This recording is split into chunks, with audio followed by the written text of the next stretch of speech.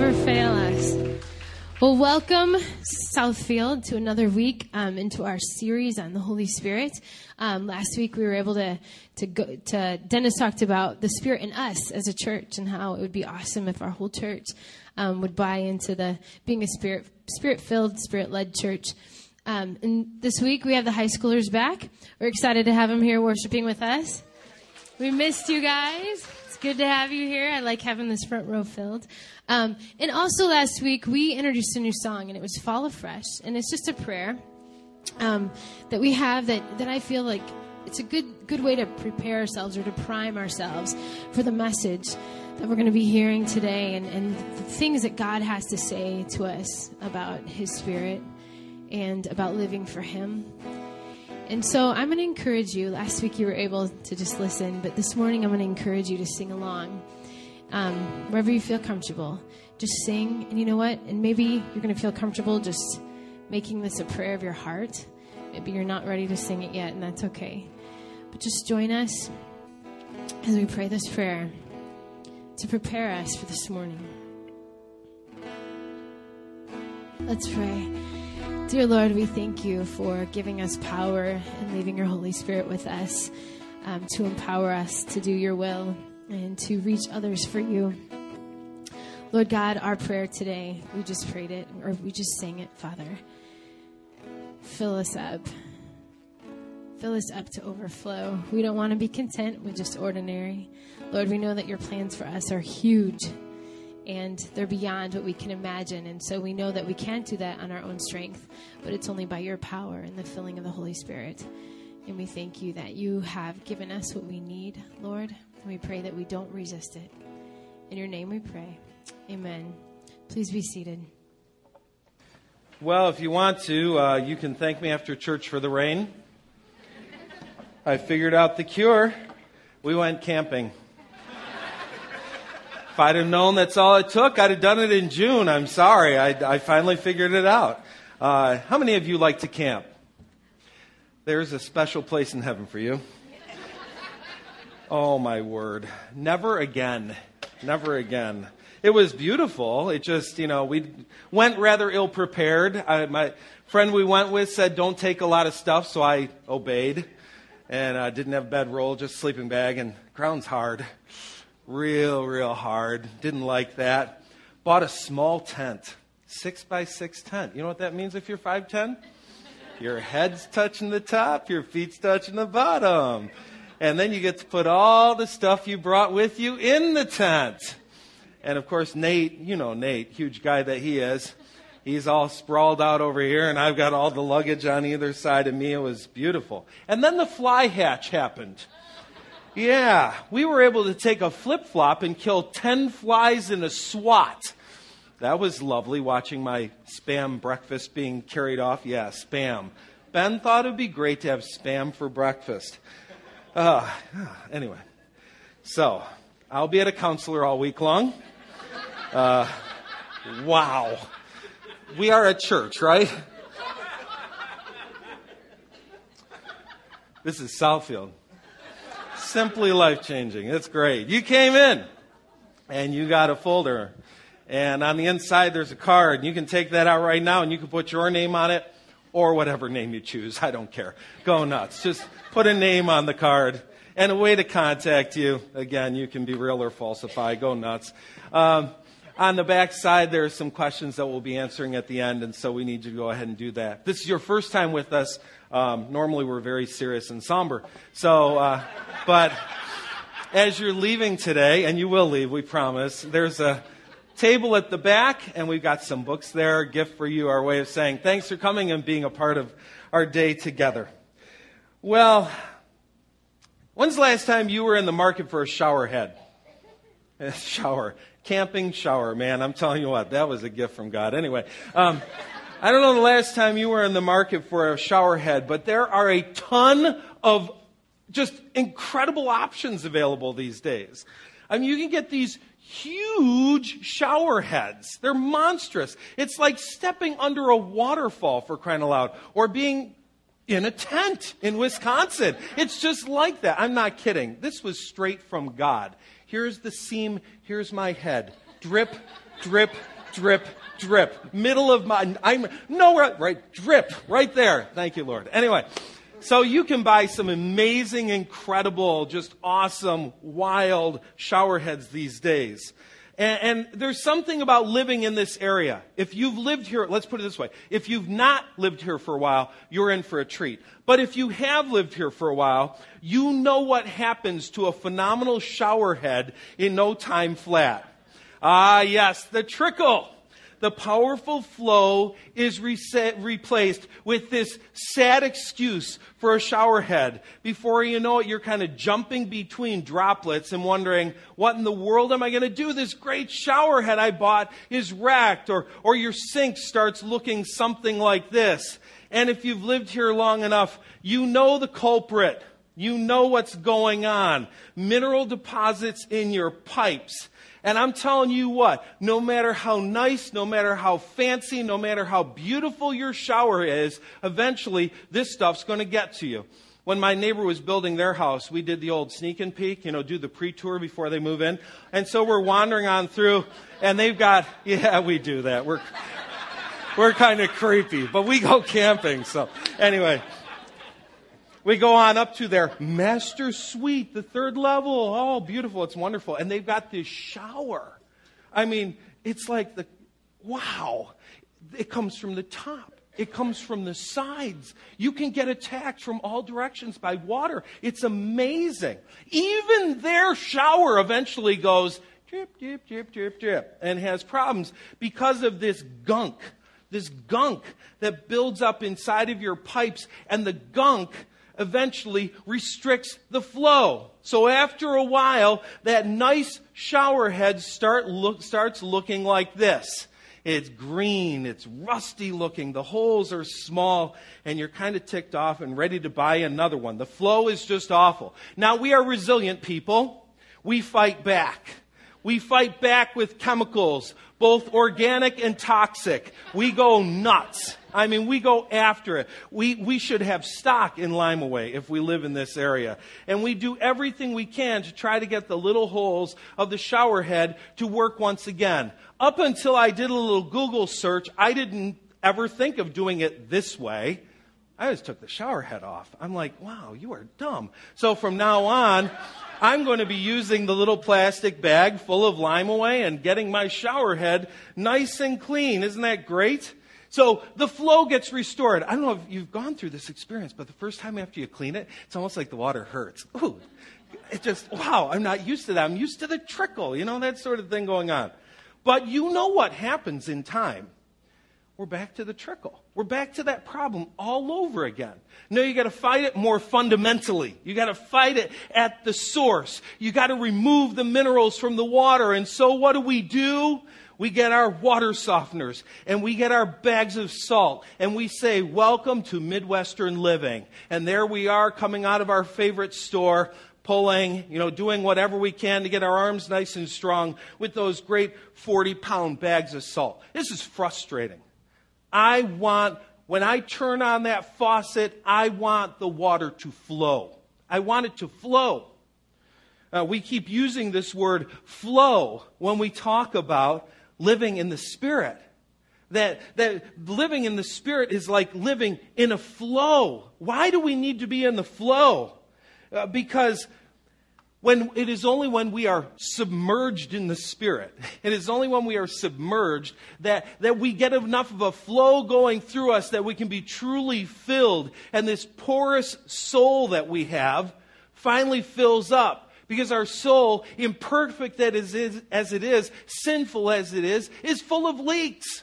And so we need the constant flow of the Spirit running through our lives.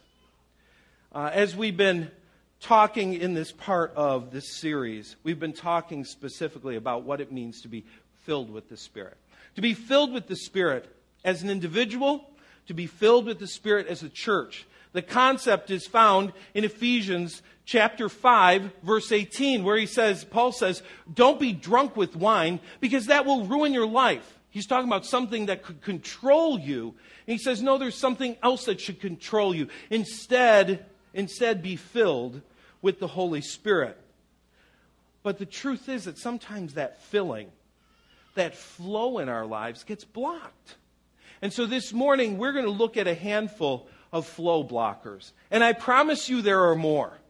But we're going to look at some of the dominant flow blockers. What are the things that cause the Spirit flowing through us to run to a trickle? What are the things that cause us eventually to not find ourselves living a life that is filled with the Spirit? So as we go to the first flow blocker, this one's pretty obvious. This one's Sunday School 101, unconfessed sin. When I'm living in a lifestyle of unconfessed sin, I'm blocking the flow of Spirit in my life. What's unconfessed sin? It's when I am doing something that I know God condemns, God forbids, God says no, and I say tough. And I just keep doing it. And I don't come to Him and repent of doing that and say, I'm sorry for doing that, and turn. Repent, remember, means to completely turn and say, now I'm not going to do that anymore. But instead, we stay in this state of active disobedience. We just decide we're going to do what we want to do. I'm telling you flatly, that's a flow blocker. You're going to find the Spirit being blocked if you're not living a life of active obedience instead of pursuing active disobedience. What this does, it brings sorrow to the Spirit. It literally breaks the Spirit's heart. Another word the Bible uses, it grieves. It grieves the Spirit. Ephesians chapter 4, verse 30 says, do not grieve the Holy Spirit of God, with whom you were sealed for the day of redemption. Another version says, do not bring sorrow to God's Holy Spirit by the way you live. When I live in this state of active disobedience, I am literally causing the Spirit sorrow. I grieve Him. I cause Him pain. I give Him offense. I really cause the Spirit to just release a deep groan. Have you ever done the deep groan? Have you ever seen somebody doing something and you just go, oh, why? Why are you doing that? The Spirit releases that deep groan when we decide to live a life of active disobedience. This is when I choose to do what displeases the Spirit. And it blocks the Spirit's freedom in my life. It blocks the flow. It keeps Him from doing what He wants to do within me. Sadly, we choose a lot of deliberate sins. For a lot of people, it's in the sexual area. That they say, I'm going to live the way I want to live and nobody's going to tell me how. The Bible is clear on how we're supposed to live as sexual human beings. And yet people are saying, no, I'm going to do it my way. God's way is old-fashioned. God's way is dumb, which is incredible to me from this standpoint. God is the designer of the human body, the designer of the human spirit. And then we turn around to the designer and say, your idea stinks. I have a better plan. No, God knows how we work best. Physically, emotionally, spiritually, the whole works. He knows how we work best. And yet we'll deliberately sin and say, I'm going to do it my way because it brings me pleasure. I'm going to do what I want. Living a lie. For some people, you just know you're living a lie. If you were honest and transparent, you'd say, I consistently lie. I consistently twist the truth, contort the truth, put it in a different direction. Nonstop gossiping. Enjoying feeding off of what's going wrong in someone else's life. We had this bizarre experience this week. You got to the island that we were going, you've got to take a ferry. And so we pull up the car next to the gate where they're selling the tickets. And there are two women in there talking, and it's as if they think they are sitting in a living room by themselves. And I learned more about Martha on Washington Island than you could ever know. I learned about her illegitimate kids. I'm not kidding. Within a span of 3 minutes, I heard all kinds of dirt and junk and garbage about Martha. It went on and on and on. And I'm like, do you not get that we hear you? That everyone in this van hears you and hears the way you are smearing Martha's character. People feed on that. And you know what? When we feed on that, we're blocking the Spirit's flow in our life. We're blocking the Spirit's flow. That's not what the Spirit wants. He does not want us to live a life of deliberate, continual sin. So that's grieving the Spirit. What else do we do? Another flow blocker. I'd sum it up this way: stubbornness. The first one is sin. The second one is stubbornness. And stubbornness in a specific area. When we decide that God has told us to do something and we're just not going to do it. It's one thing to say, God said to do something, I'm going to do the opposite. It's another thing to say, God wants me to do that, but I'm just going to ignore it. I'm going to just act as if I never even heard it. This is what the Bible refers to as putting out the Spirit's fire or quenching the Spirit. 1 Thessalonians 5:19 says that we are not to quench the Spirit. We're not to, hold on a second here. Sorry, I got click happy. It's the fly action. I'm eating my meal yesterday at home, looking at it, just waiting for a buzz. Oh, scares me. Do not quench the Spirit. Do not stifle the Holy Spirit. We stifle the Holy Spirit when the Spirit tells us to do something and we say, I don't want to. I'm not going to. You see the difference between grieving and quenching? Grieving is an active, deliberate, I'm going to sin. Quenching, on the other hand, is saying, I know you think that's a good idea. I'm just not going to. I'm just going to ignore it. I'm going to act as if you didn't speak. Any of your children do that? Act as if you didn't speak? I mean, you look at them like, okay, I know I spoke English. I know it was loud. I know all the elements were there. Why does he look like Mount Rushmore right now? What's going on? We do that to the Spirit. Where we just say, hey, I know the Spirit has spoken, but I'm not going to listen. I'm going to ignore what the Spirit has to say. It's really, in a sense, passively disobeying the Spirit. This isn't active disobedience. It's passive disobedience. It's ignoring His commands and promptings. When I grieve Him, I do what is wrong. When I quench Him, I don't do what is right. I just choose to avoid what is right. When I grieve, I choose to do what displeases the Spirit. When I quench, I choose to not do what pleases the Spirit. I just decide I'm going to ignore what He has to say. So let's take this to a really childish level. If I'm grieving the Spirit, I'm sticking out my tongue. I'm not going to do what you want me to do. No, you're not the boss of me. That sort of thing. When I quench the Spirit, no, I can't hear you. You can talk all you want. I can't hear a word you're saying. That's what we're doing. Did I get louder when I did that? Anyway. Grieve, stick out your tongue. Quench, plug your ears. Both are flow blockers. I mean, you're saying, I want to be filled with the Spirit, but you're choosing to live in deliberate sin. You're saying, I want to be filled with the Spirit, but when the Spirit speaks, you say, nah, not that one. I don't want to do that one. These are things that block the Spirit's flow in our lives. When the Spirit speaks, the Spirit expects us to respond. The Spirit doesn't waste words. And so in time, the Spirit stops talking. Because it's like, why should I waste my words? Why should I send you messages? Why should I prompt you when you don't want to hear what I have to say? One of the key verses of this entire series has been Galatians 5:25. Since we are living by the Spirit, let us follow the Spirit's leading in every part of our lives. Take a good look at that verse. Go ahead. Get your eyes on the screen. Look at it again. Read it in your mind. If you were describing this verse to someone else, pick right now, which for you would be the key word of the verse? What's the operative word? What's the word that kind of defines this is what it's all about? What is it for you? Go ahead and say a couple. Follow, follow, follow, follow, follow, follow, follow. It's the verb, right? It's the action. Since we're living this in the Spirit, let us follow the Spirit's leading. Whatever the Spirit says, follow it. I cannot follow the Spirit and oppose Him by sinning. I cannot follow the Spirit and ignore Him by being stubborn and saying, I'm not going to do what you're telling me to do.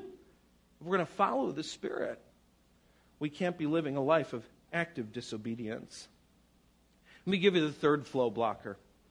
And this is to be seared or a searing that takes place. Specifically, it's a calloused conscience. It's a calloused conscience. 1 Timothy 4:2.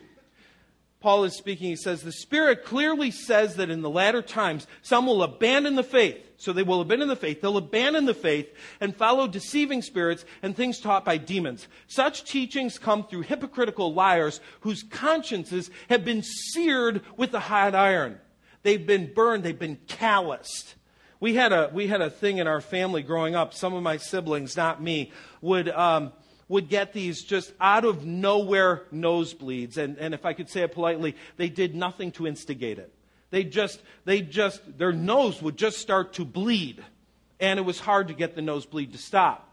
They finally went to an ear and throat specialist, and they said, here's what we have to do. Vein is located a little bit too close to the skin, so we need to cauterize that area. We need to do some burning to create a callus there so that this bleeding won't just happen. And so they cauterized it, and the nosebleed stopped. Now, in that case, that's a good thing. But when your soul, when your spirit gets cauterized, that's not a good thing. When your conscience gets cauterized, that's not a good thing. I want to make sure that my conscience stays incredibly sensitive to the Holy Spirit.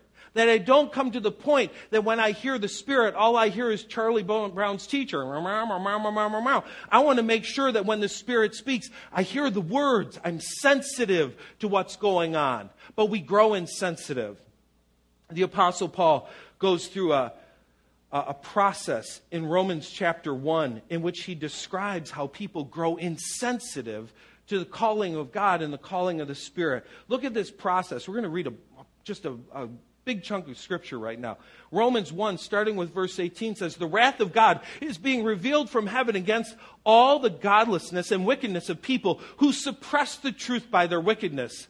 Since what may be known about God is plain to them because God has made it plain to them. For since the creation of the world, God's invisible qualities, His eternal power, His divine nature, have been clearly seen, being understood from what has been made, so that people are without excuse. So Paul begins by basically saying, just through looking at nature, you can at least get the concept that there's someone out there. You may not know the specifics of the someone, but there's someone out there. And yet we live in a time, even in our own time, that some have said, I'm just going to ignore that. I'm just going to ignore the possibility that there's a someone. The beginning of the searing. The beginning of the searing of the conscience. The start is there. It's the beginning. And it keeps going. For although they knew God, they neither glorified Him as God, nor gave thanks to Him, but their thinking became futile, and their foolish hearts were darkened. Do you see the searing that's taking place? Although they claimed to be wise, they became fools, and exchanged the glory of the immortal God for images to look like immortal human beings and birds and animals and reptiles. What is he saying there? They had the glory of God, and instead they say, this stone looks cool, let's carve it and make it into a god. Ooh, let's worship it, neat. And this is what people did. And in our time, you don't carve a stone. No, you worship your things. There are other things that we replace, and we say, these are my God, instead of the living God being my God. And their conscience continues to be cauterized. It continues to be seared. Then he goes on to say, for God gave them over. Sad line. Sad line. You know what the Bible says? If you want to sin, God will let you sin. Don't you wonder sometimes? I mean, He owns lightning. When He sees a heinous sin, why don't you just go, boom, you're dead? Because with free will, God says, I'm going to let you sin. As much as I hate it, I'm going to let you sin. He gave them over in their sinful desires of their hearts to sexual impurity for the degrading of their bodies with one another. They exchanged the truth about God for a lie. Again, another sad line. And worshipped and served created things rather than the Creator, who is forever be praised. Amen. Because of this, God gave them over to shameful lusts. Even their women exchanged natural sexual relations for unnatural ones. In the same way, men also abandoned natural relations with women and were inflamed with lust for one another, men for men. Men committed shameful acts with other men and received in themselves the due penalty for their error. He keeps going. He says, furthermore, just as they did not think it worthwhile to retain the knowledge of God, here it is again, so God gave them over to a depraved mind. I mean, their conscience just continues this searing process so that they do what they ought and what ought not to be done. They became filled with every kind of wickedness, evil, greed, and depravity. They're full of envy and murder and strife and deceit and malice. They're gossips and slanderers and God-haters, insolent, arrogant, and boastful. They invent ways of doing evil. Again, what a sad line. Sitting around thinking of ways to be bad. Thinking of ways to invent evil. They disobey their parents. They have no understanding, no fidelity, no love, no mercy. Do you see this cycle that's taking place? All begins with saying, I don't think God's there. And before you know it, you just keep going down the road of sin, and God says, I'm giving you over to it. Because I give you the freedom to choose to love me or to choose to disobey me, to choose to be against me. Although they know God's righteous decree that those who do such things deserve death, they not only continue to do these very things, but they also approve. They approve of those who practice them. They cheer other people on as they walk down their path of sin. Grieving the Spirit is horrible. Quenching the Spirit is terrible. When you come to the point of a seared conscience, it's sad beyond comprehension. Because for most people, by the time they're seared, they don't care and they don't want to come back. They've just lived in sin for so long that God has given them over, and they just go, I am where I am what I am, and I just don't care. And I throw it out there today as a warning for you, because this is the way it works with sin. You do something the first time, and it hurts like crazy. And you go, ouch, and you peek around hoping that nobody catches you. And by the 5th, 6th, 10th, 15th, 20th, 30th, 50th time, it doesn't hurt anymore. It just doesn't hurt anymore. Your conscience is seared. And when your conscience is seared, the Spirit's flow is blocked. It's not that your conscience cannot be unseared. It's not, I believe that you can repent and come back to God. The problem is that I wonder if you'll want to. I wonder if you'll come to a point that you'll just say, I don't want to anymore. And so I'm warning you, yield signs all over the place. Don't go down this path. Don't go down this path. Let me give you the last one. Last flow blocker is a strain. A strain. And this strain comes down to unresolved relational friction. When we have unresolved relational friction in our lives, it blocks the Spirit's flow. Now, I already showed you the verse about grieving the Holy Spirit, chapter 4, verse 30 of Ephesians. What you need to do is look at the context. What is Paul saying all around that verse? So let's look at it. Let's look at the paragraph.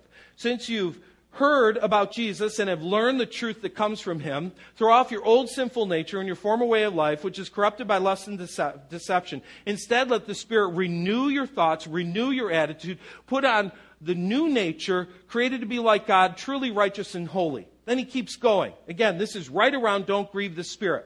So stop telling lies. Let us tell our neighbors the truth, for we're part of the same body. Don't sin by letting your anger control you. Don't let the sun go down while you're still angry. For anger gives the devil a foothold. It gives a crack in the door, and before you know it, you're an ugly, bitter person.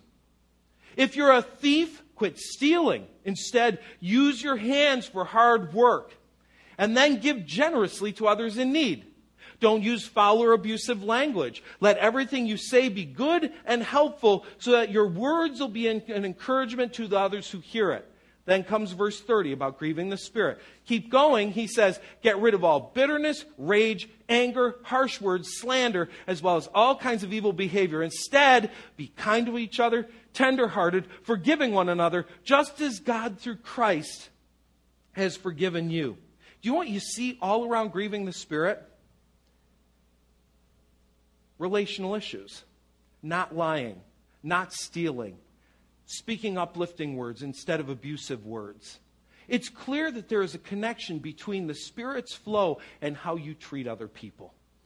The way we treat other people has an impact. And when we have strained relationships, it's difficult to be a person who has a whole bunch of strained relationships and at the same time has the Spirit flowing in their life. When you look at what the fruit of the Spirit is, in Galatians 5, look at the words: love, joy, peace, patience, kindness, goodness, faithfulness, gentleness, and self-control. If you really look at those words, almost every one of them, and I'd even be willing to say every one of them, is relationally connected. We love other people, that's a relationship issue. We're gentle to people, that's a relationship issue. We're good to people, that's a relationship issue. He's saying when we allow our relationships to remain strained, we block the Spirit's flow in our lives. I want to show you a verse that I find very convicting. It keeps me on track. It's found in 1 Peter 3:7. It says, in the same way, you husbands must give honor to your wives. Treat your wives with understanding as you live together. She may be weaker than you are, but she is your equal partner in God's gift of new life. Treat her as you should, so your prayers will not be hindered. Now, there's part of me that doesn't even like reading verses like this these days, because there are a whole bunch of ladies that saw the word weaker partner, and you're about ready to pull out your pitchfork and you want to go to war. And I'm like, wait a second, stop. Let's just hear what God has to say here. I mean, what does the definition of weaker mean? Well, it could be a number of things. It could have to do with physical strength. Generally, guys are stronger than girls. I feel pretty confident about an arm wrestling match with Kim today. I'd probably win. Mental match, I lose. But right here, boom, she's going down. She's not in the room, so I can say that with pride.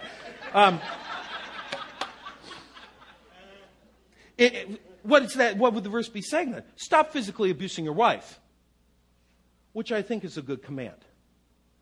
What are you doing beating your wife? Physically or emotionally? What are you doing beating your wife? It's in the Bible.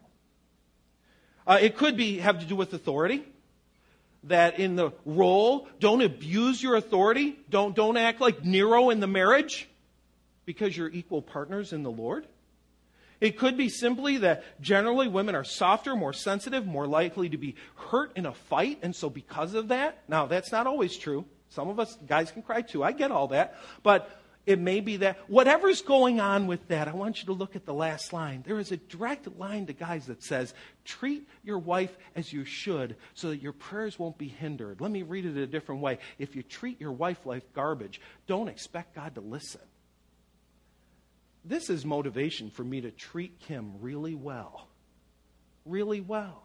I don't want to grieve the Holy Spirit by treating the greatest gift in my life like garbage.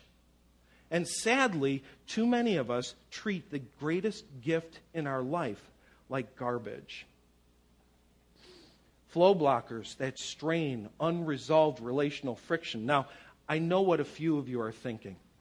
You've tried to fix it. You have some squirrels in your family. I get it. Every family was blessed with a squirrel, and I'm not talking about the one with the tail. You may be the squirrel in your family. We got that too, okay?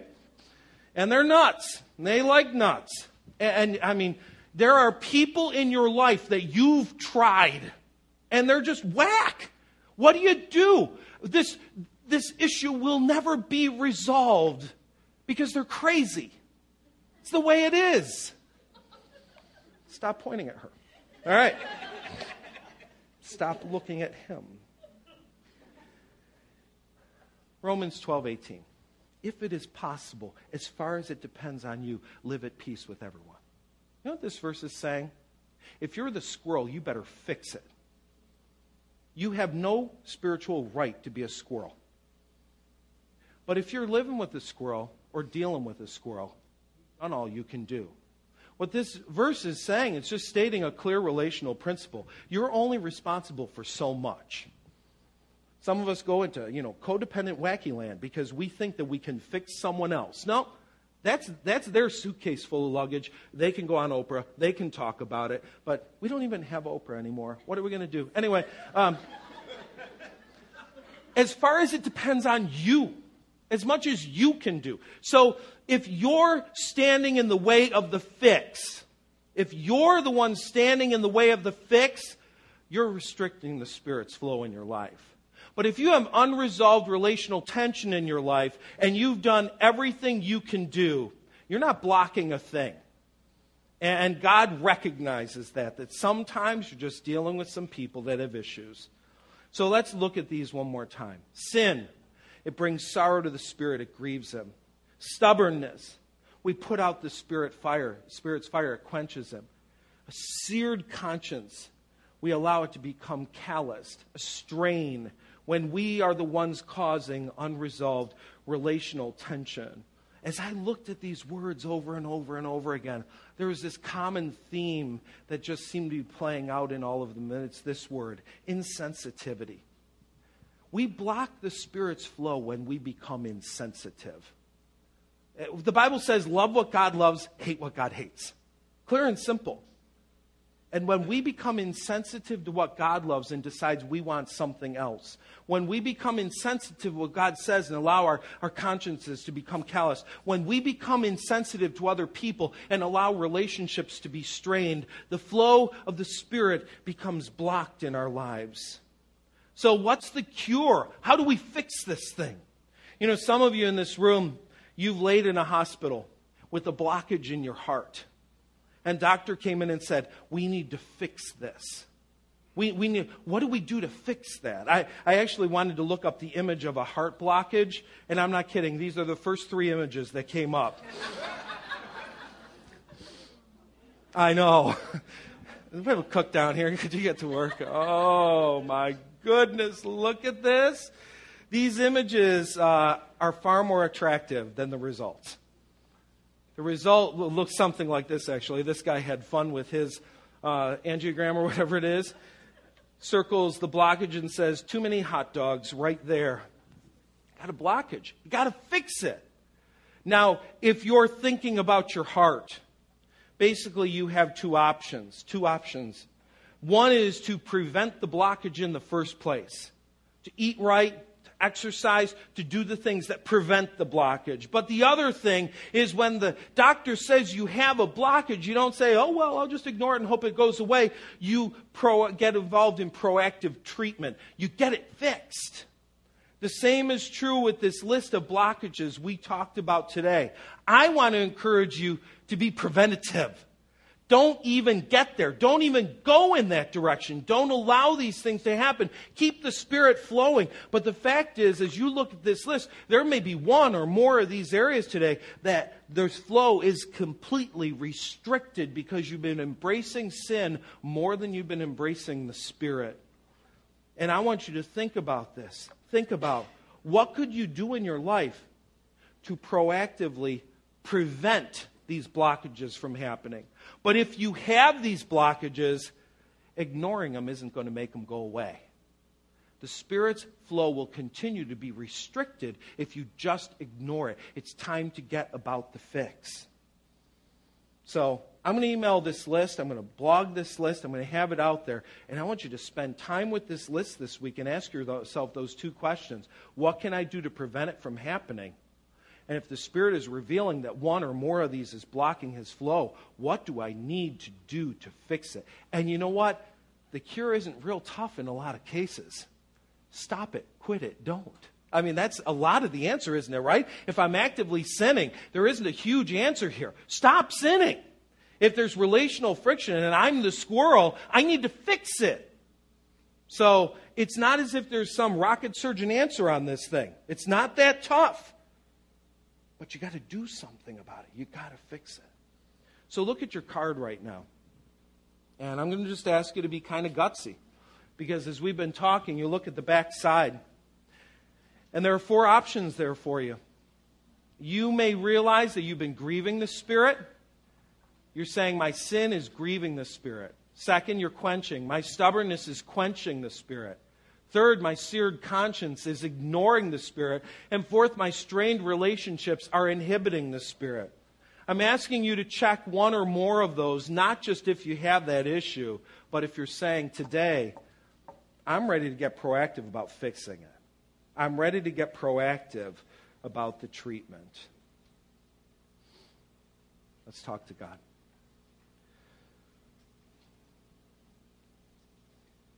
Living in the flow of the Spirit is amazing. And so, God, it's often only when that flow is restricted that we realize what a great thing we had. It's never too late to repent. As long as there is breath in our lungs, there's always the opportunity to say, God, I'm sorry, forgive me, and to turn back, to do the right thing. problem, of course, is that after a while of repeated sinful activity, we don't want to change. And so I guess today I pray a few things. One, I pray for those that are in that point of just having their consciences seared. They become calloused. That today your Spirit would begin awakening them. They'd say, I don't want to live here anymore. I want to get this fixed. For those today who are sensitive to the areas in which they've grieved or quenched your spirit, the relationships that are strained. Now that we know the problem, God, don't let us be like the guy who knows he has 4 arteries blocked and says, I'm just going to go eat a hot dog. Everything will be all right. Help us to take a proactive approach to fixing the problem. We want your Spirit to flow in us as individuals and as a church. We want nothing to block it. I pray that we do the hard work this week of talking to you so that we can enjoy once again a free-flowing relationship with the Holy Spirit. In Jesus' name, amen. Our servers will come right now and they're going to distribute communion. 2 cups are placed together. Bread is in the bottom cup. Juice is in the top cup. You're free to participate in communion with us. You don't have to be a member of the church or something like that. We do encourage you, as the Bible says, to examine yourselves to make sure that you're in a spot, that you're in a good relationship with God. Use this time to be able to think more about the ways in which you might possibly be inhibiting the Spirit's flow in your life.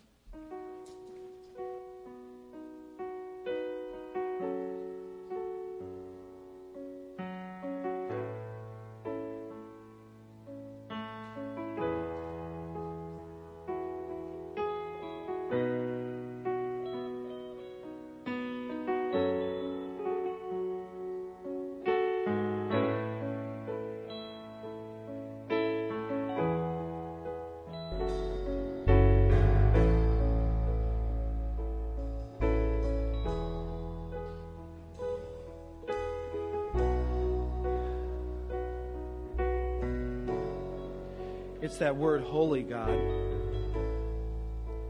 Holiness can't tolerate sin. Sin and holy can't live in the same place. And you don't get rid of your holiness in order that you can embrace your people. You ask us to become holy through Jesus so that we can be with you. I pray that holiness would be our lifelong pursuit.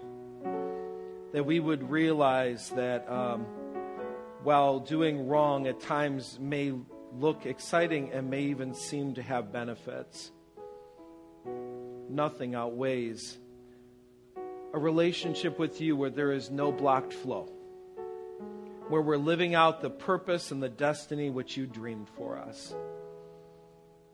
Help us to aim at holiness. In Jesus' name, amen.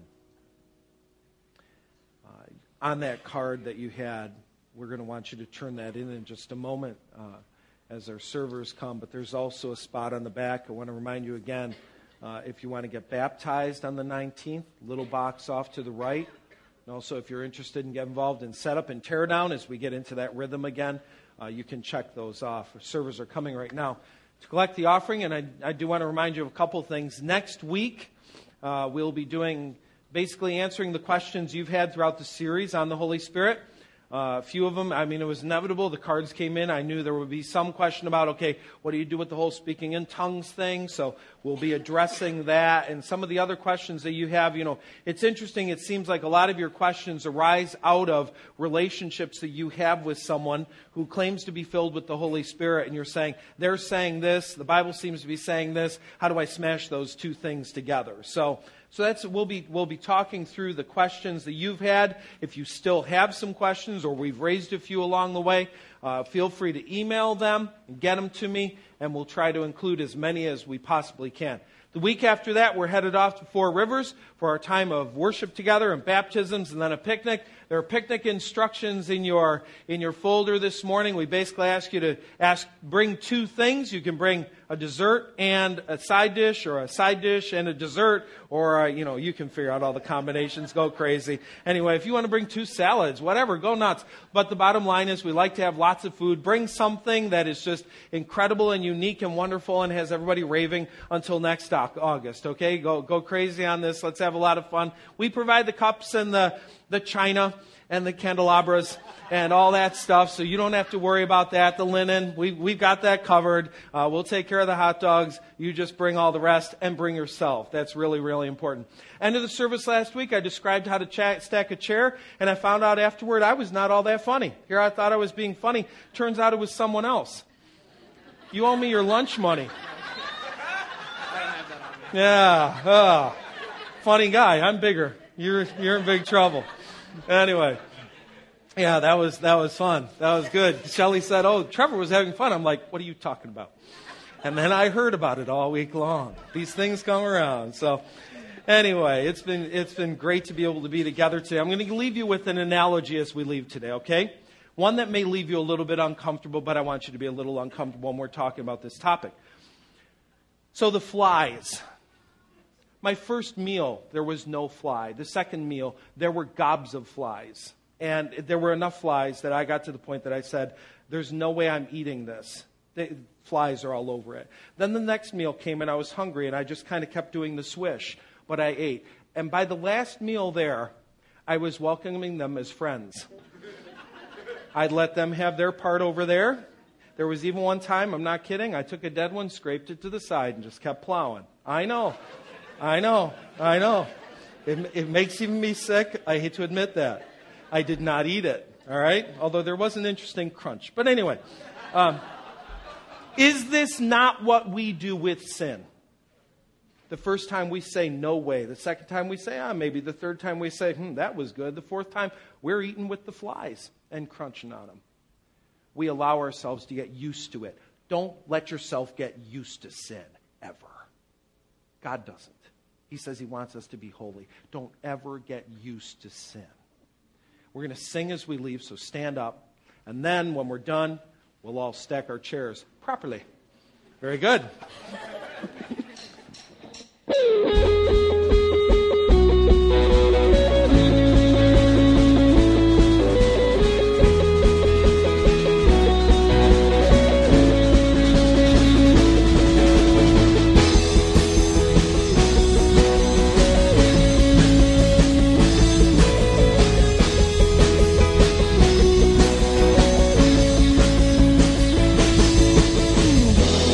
Sing it out this morning. Here we go. I want to scream it out from every mountaintop. Your goodness knows no bounds. Your goodness never stops. Your